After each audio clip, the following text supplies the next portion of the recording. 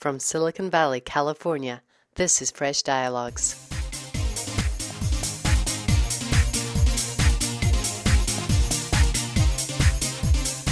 In part 2 of our interview with Mayor Chuck Reed, the Green Mayor discusses how the city is changing its rules and practices to move at the speed of business and attract clean tech companies like Tesla Motors to Silicon Valley. The interview took place in November 2008 at City Hall.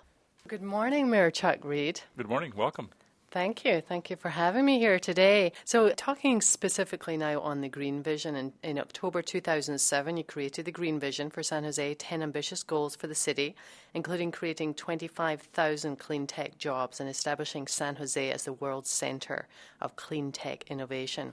Can you talk about which one achievement you're most proud of to date and which ones have proved more challenging than you originally thought? Well, we knew they were going to be challenging, so I don't think there's anything that's more challenging than we thought it was going to be. The one that I'm most proud of is the progress we've made on clean tech jobs, because we have about 3,000 clean tech jobs in San Jose today. And through the great work of our staff and being aggressive and being able to move at the speed of business, we've been successful in getting Nano Solar, Solo Power, Styon, SVTC, Underwriter Laboratories, and other solar companies to locate in San Jose, to create jobs in San Jose, to actually do manufacturing in San Jose, so we're getting the green-collar jobs. So that part of it is the part we're most proud of, and we, of course, had the announcement by Tesla Motors that they're going to locate their factory in San Jose, which will create 1,000 jobs, clean tech jobs in the factory, and another 2,000 jobs for suppliers and vendors. And we're working with other clean tech companies right now that want to expand in San Jose. We're looking for almost 2 million square feet of space for about a half a dozen clean tech companies. So I'm very proud of the work that we've done in a very short period of time to help those companies create the jobs and to begin to build this clean tech industry that we have already sprouted here in San Jose. And talking specifically on Tesla, they announced, as you say, their relocation of their manufacturing plant and headquarters to San Jose. They reportedly received $15 million in incentives, including free rent on the land for 10 years. What did you specifically do to encourage the company's relocation? Can you step us through that? San Jose would not have been in the game at all if the governor, Schwarzenegger, and our state treasurer, Billy Lockyer, hadn't put together a package to allow Tesla to finance their $100 million worth of equipment and avoid having to pay sales taxes. Unfortunately, California taxes investment with sales taxes on equipment like that. So the governor made it possible for them to stay in California. Once that happened, they were committed to staying in California, and they were looking for sites, and San Jose was not on their list. So I picked up the phone and called the CEO. I called the chairman of the board and convinced them that they really should look at San Jose, that not only did we have sites for them, that I could put together a development team on the city side of seasoned, experienced professionals who could help them in the development process, help them solve their development problems, and we could work on a schedule that they needed to make. They had a very aggressive schedule they wanted, and we have the capacity to work at the speed of business, and that's how we were able to convince them to come to San Jose. Now, we are providing some incentives to them because we have land, so we have offered them free rent on that land for 10 years. There were other places that were going to give them the land.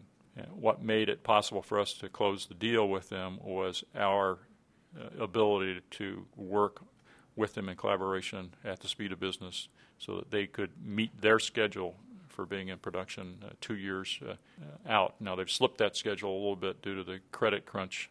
Yes, talking on that, it's been widely reported they are in some kind of financial problems right now, but are you able or willing as a city mayor to give them further incentives to keep them here and keep them solvent? We've done what we're going to do. They have recently raised another $40 million of investment by their investors.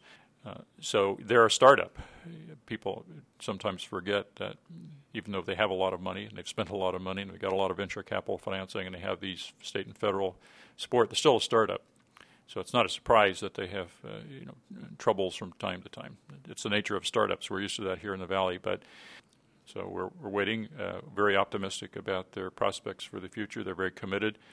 Elon Musk has gone back in to personally get engaged in the running of the company. Are you personally in contact with him regularly just to check in? Yes, our staff meets on a weekly basis with their staff to deal with any permitting and processing issues. How many of your staff are involved on the Tesla Motors deal? I think there's probably a dozen or so that are working on it from time to time. Can you talk about any other Tesla motor type companies that are up and coming that you perhaps can't mention their name, but you're in negotiations with? We're working with a half a dozen clean tech companies that we're hoping to be able to get them into San Jose. They have specific requirements for size of facilities, so some of our solar manufacturing operations need huge buildings. There's a local company that wants to expand. They have a facility now, and they have one machine, but it takes 100,000 square feet for the machine. But you feed the material into one end, and out the other end comes a solar panel. So they need some big buildings. So we're working with them in order to hopefully get them to stay in San Jose. But we're competing with not just other cities in the region, but other states as well. Right. And you mentioned working at the speed of business, and you've also mentioned previously about the importance of government getting out of the way to allow high tech to come in. Can you give us some tips on how do you work at the speed of business? How do you accommodate private sector's schedules? Solo Power would not have located in San Jose if we couldn't work on their schedule. They had equipment, very expensive equipment. They needed to have delivered. They need to be able to put it in. They need to be able to get into production. So we have, on that particular project, there was a conditional use permit that was required due to the size of some of their equipment, very technical. That usually takes us 90 days. They needed to have it done in 45 days. I made a commitment to them that we would get it processed and done in 45 days, and we did. So we cut the time in half. Now, having had that experience, we're now going back and saying, well, why do we need a conditional use permit for this kind of an application? So we're changing our rules to just get that out of the way because they're going into an appropriate area, doing the appropriate thing. It was just one of those little quirks in our zoning code that they needed a conditional use permit. So we're eliminating that quirk. So at the next time, we don't have to worry about, well, it's going to take 90 days, and can you live with 90 days? They won't have to take that step. There's still many other steps to take. But as we identify these impediments to moving quickly, we try to change our process so that it doesn't happen the next time. And what about work hours? I mean, startups, they're notoriously working as many hours as they can stay awake. I mean, are you having your planners and your city employees working as hard as these startup people? Beyond changing the rules, how are you actually going from 90 days to 45? How is that happening in practical terms? In part, it's how we organize our efforts. The best example I can give you is our special tenant improvement program. It used to take 3 to 6 months to get tenant improvement permits approved. So we have empty buildings. We'd like to get companies into them.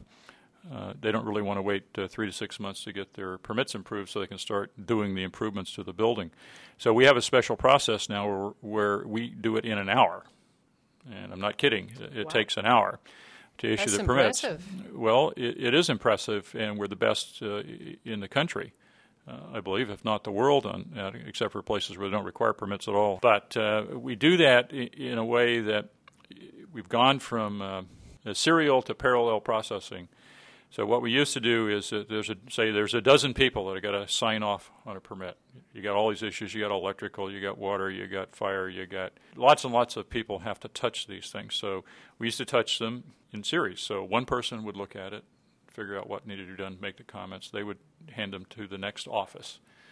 Another week, another 2 weeks to go by, they would touch it and they would look at it and they would decide what they want. They would hand it off. And this would go on through 8 or 10 iterations.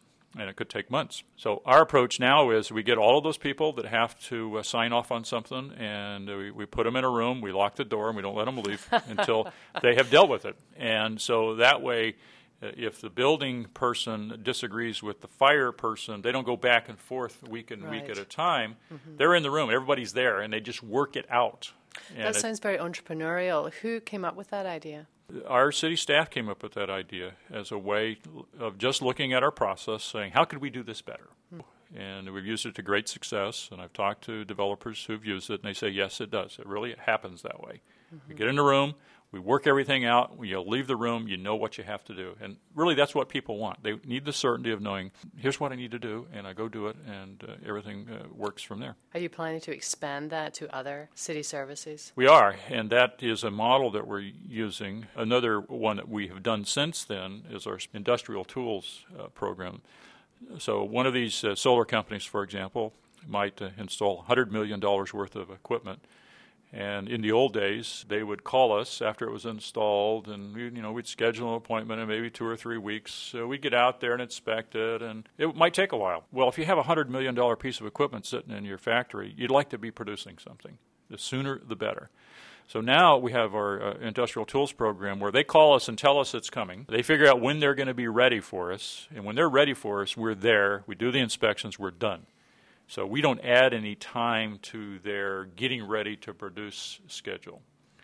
And that's worked great with companies who invest a lot of money in equipment, and we have to be there to sign it off at the appropriate time in order for them to move ahead. And are you incentivizing your staff to come up with such enterprising programs? We're using performance measures as the beginning point, trying to decide what's important, how do we measure it, and what's happening. And in those areas where we're not performing very well, then we take a look at them and begin to figure out how can you improve the process. So it's a continual improvement approach, identifying the areas where we're weak, trying to figure out how to fix it, and then moving on to other areas and applying these lessons that we've learned to other areas. But really it starts with performance measures so that we can see where we're weak. Right. And, of course, recognizing the great work that people do to get the positive reinforcement as well as just changing the process. Well, it's been great talking with you, Mayor Chuck Reid. Thank you so much for taking the time to talk for Fresh Dialogues. Oh, you're welcome. Come back anytime.